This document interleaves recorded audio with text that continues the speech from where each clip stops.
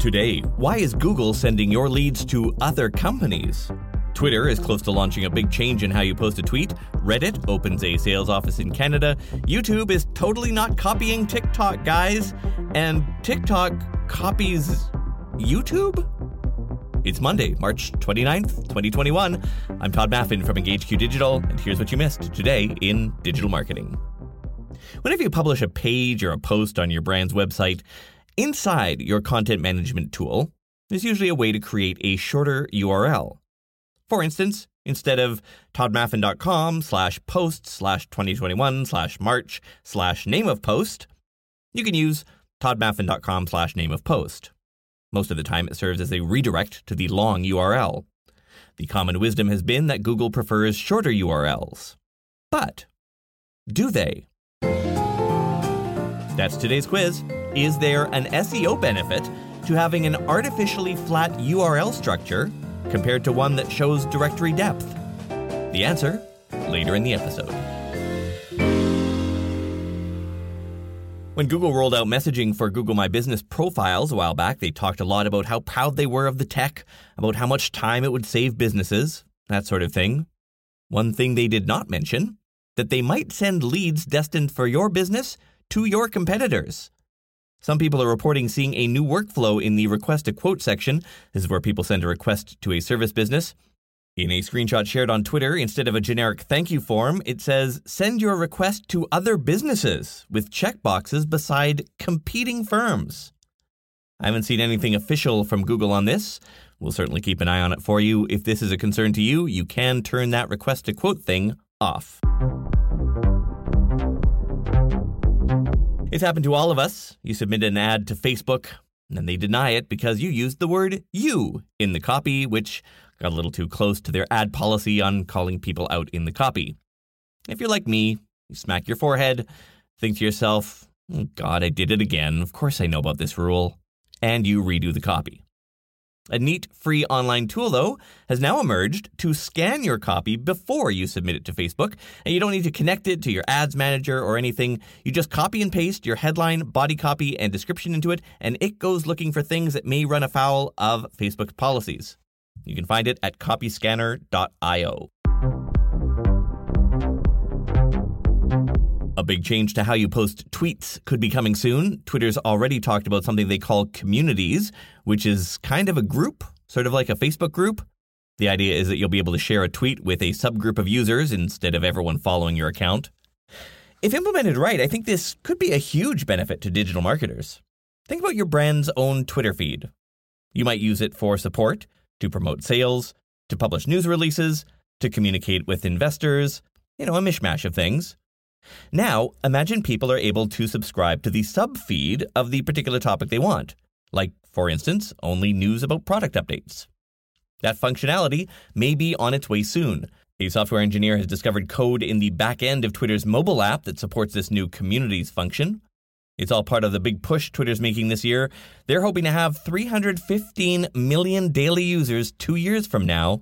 They currently have 192 million. Reddit has opened a sales office in Canada, home to its third largest user base after the US and the UK, and growing by 40% year over year. The company says Canada is the natural next place for Reddit to establish a new on-the-ground presence. Canadian Redditors skew younger than its global user base. Nearly 6 in 10 are less than 35 years old. 40% are female. They say at 31 minutes a day, Reddit users in Canada spend more time in-app than almost all other social media platforms.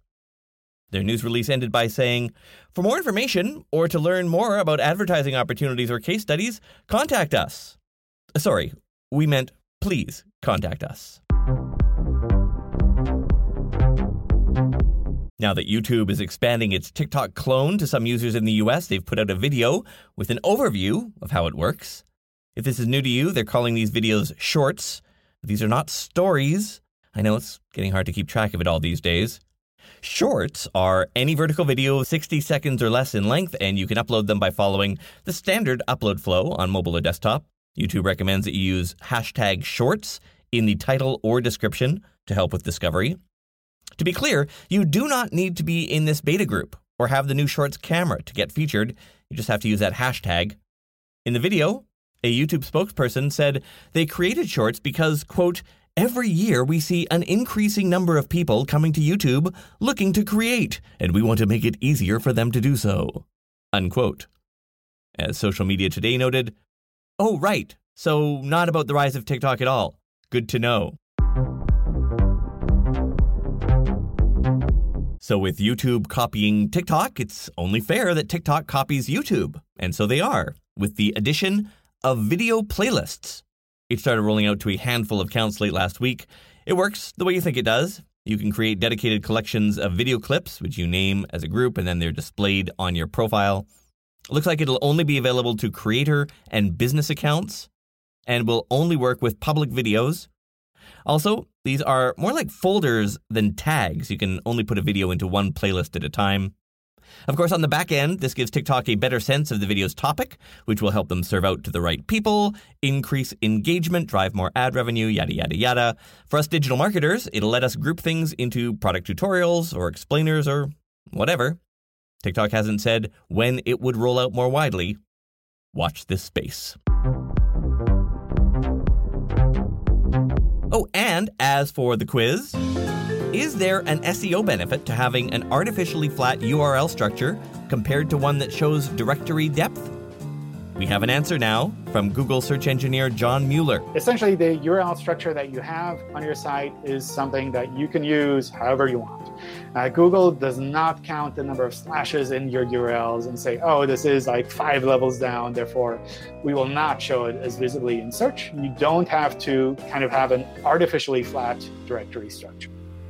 That said, it's still generally good for the user experience, so there's no need to stop using the short versions. One small bit of Google news I'll squeeze in here as well. A rep said that Google will first begin testing of FLoC, that's their cookie alternative, in the US and a handful of other countries. It will not be testing it in Europe because of potential issues with the GDPR. Well, as you probably know by now, I have become completely enamored of TikTok. I used to be a Reddit and YouTube guy in the evening. I don't think I've spent any significant time in either place in the last month. Like, all that time has been sucked out by TikTok. For our wedding anniversary earlier this month, my wife gave me a card that said, "There's nobody I'd rather lie in bed and look at our phones next to." I do a daily 60-second summary of each day's podcast there. Plus, this is Algorithm Week on my TikTok account, where I am breaking down how each major platform's discovery and delivery algorithms work. Today, it is the Facebook ad algorithm. And I'm almost at 20,000 followers now, so come join the party. My account over there on TikTok is Digital Marketing Secrets. Also, I've added a Discord server, in case you really aren't a Slack person. The Discord is at todayindigital.com/Discord, or tap the link in this episode's notes under Join the Community. I will leave you with a short skit that I did over the weekend that's on my TikTok. It seems to have gone a little viral. Pretty self-explanatory, I think.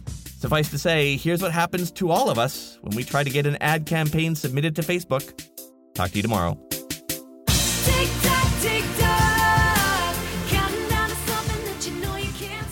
I'd like to submit this ad. Yeah, sure, let's have a look. Sorry, I have to deny it. Sexually suggestive. It's a hat. I sell hats. Yeah, sexually suggestive hats. I'm sorry. Can you check again? It's a hat I'm selling. Oh, I'm sorry. You're right. But you can't run it. Why not? It's about cryptocurrency. It's not about... It's literally a hat. I sell hats. Is there someone else I can appeal this to? Yeah. Dave? Nope. Well, who... Can I at least talk to that guy? I have no idea where he is. They're in policy. They're, like, in a completely different place. He's right outside the door. You know what? I'm just going to take all your ads away. This is not fair. I'm just trying to run... I just banned your personal account. You can't do that. I just banned your sister's account. Do you really want to play this game with me?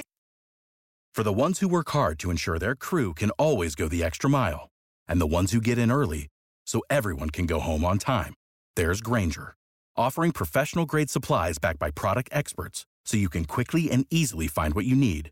Plus, you can count on access to a committed team ready to go the extra mile for you. Call, click Grainger.com, or just stop by. Grainger, for the ones who get it done.